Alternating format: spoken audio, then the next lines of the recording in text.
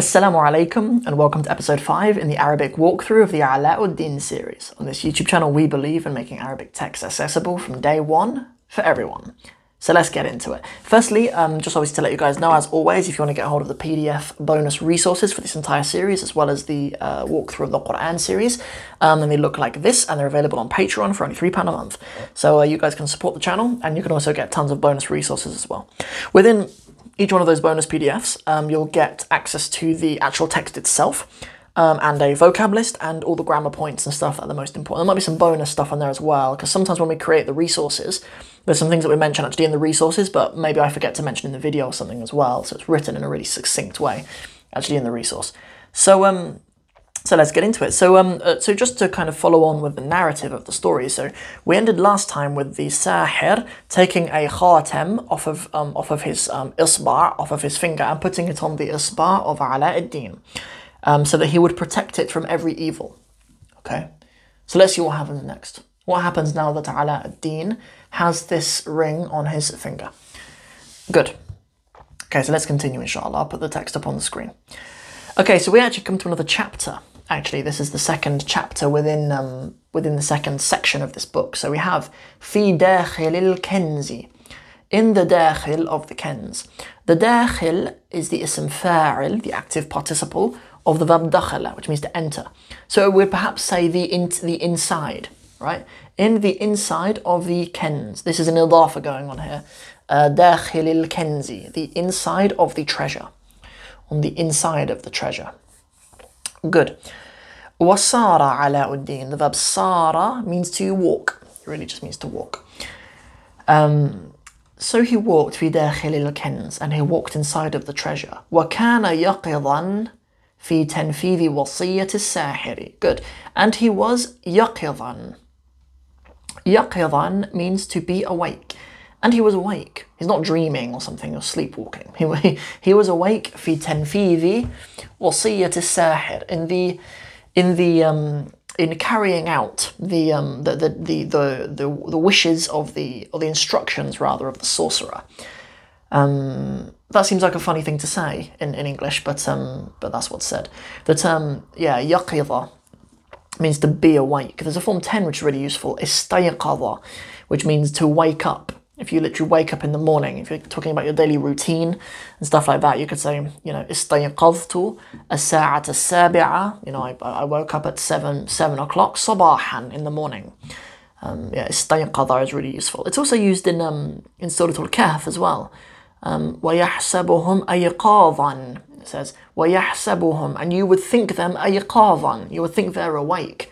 وهم رقود, but they are they're asleep or resting. It's to do with that particular area is talking about how they would move in their sleep. The people of the cave, you would think that they were awake because of how much they were moving in their sleep. ويحسبهم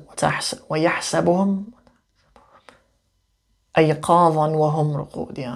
أيقاظ, obviously from the same root. Anyway, he is carrying out the instructions of the Sahir though. Okay, good.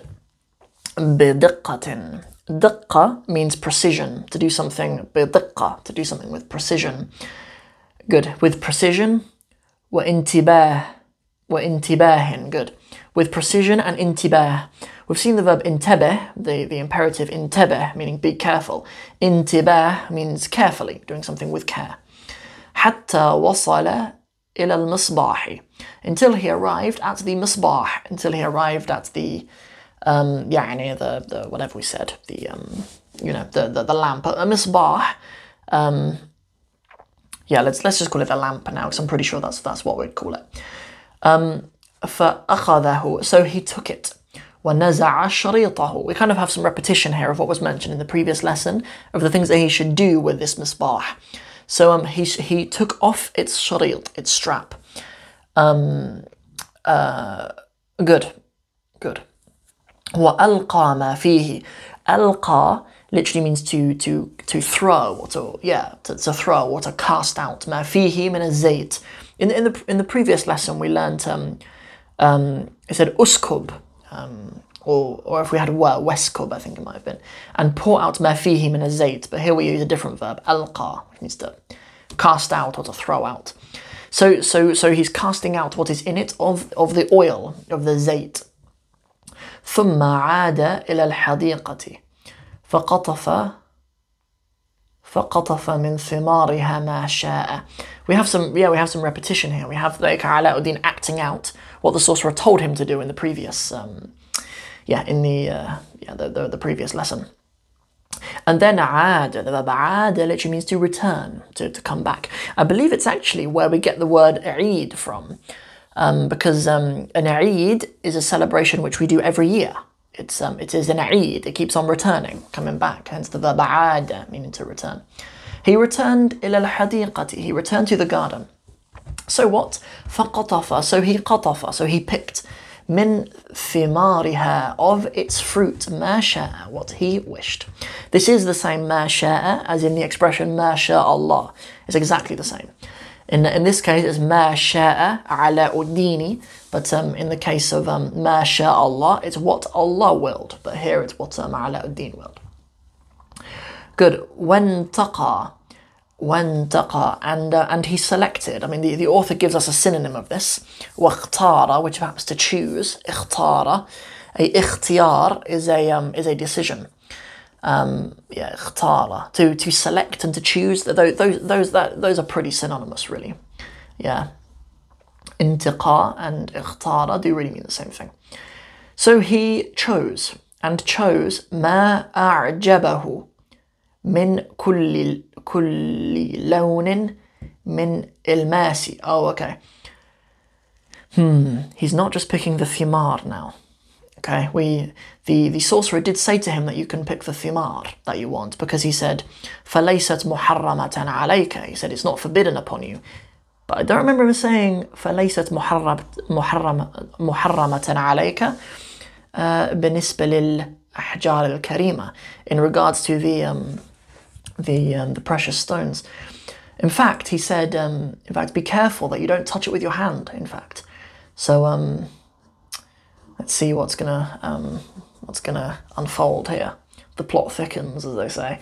So anyway, so he selected ما أعجبه, what pleased him, من كل لون, of every colour, من الماس, of diamonds, was zumurrud, the emeralds, I believe that was, والياقوت, and rubies, والمرجان, and marjan really means coral, but coral, I don't know how that's precious. I mean, maybe it's similar to look like pearls. We know coral as in like coral reefs, like the place where like under the sea where animals live and stuff. But but that's actually the word marjan. That's what it means. But perhaps there's like other precious things that come from the coral or whatever that are being referred to.